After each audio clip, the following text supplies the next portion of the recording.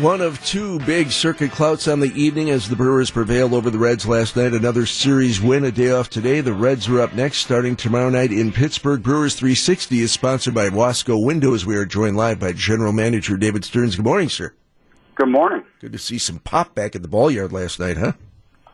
It was good to see. We took some good at-bats all night long, I thought, and obviously Jesus and Manny got the big blows, but I thought we did a nice job working counts all night long. I thought we took very competitive ABs all night long, and when you do that, you're going to score some runs generally. Gio Gonzalez, another spectacular outing on the mound as well. When he came over in that August trade, could you have imagined that he would be as good as he's been so far?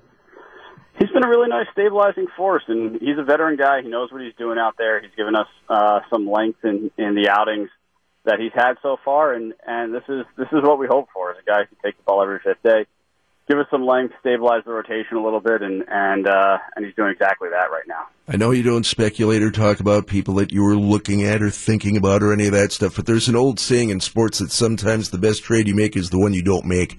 Would you agree with that?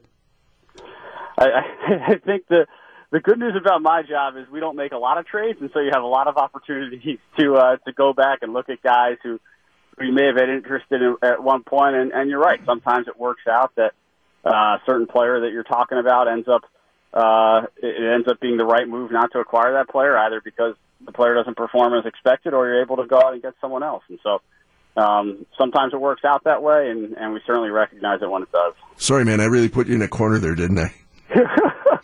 That's all right. I'm used to it. All right, good. Well, let's talk about Christian Yelich for a second. Are you afraid of getting arrested in Florida for grand larceny? I tell you what, I think what he's done has surpassed probably what we could have envisioned coming into this year. And I think when we made that acquisition, we thought that over the course of Christian's time here in Milwaukee, there was a chance that he could put up a season like this. But I don't know that anyone really saw it happening immediately. And it's a tremendous credit to him and the work he's put in and the confidence he has in his approach, the way he continues to mature as a player, and it's certainly a pleasure for all of us to watch every single night. We are live with Brewers General Manager David Stearns on WTMJ. So, how much do you figure you're going to be sleeping these next couple of 9 games or whatever's left?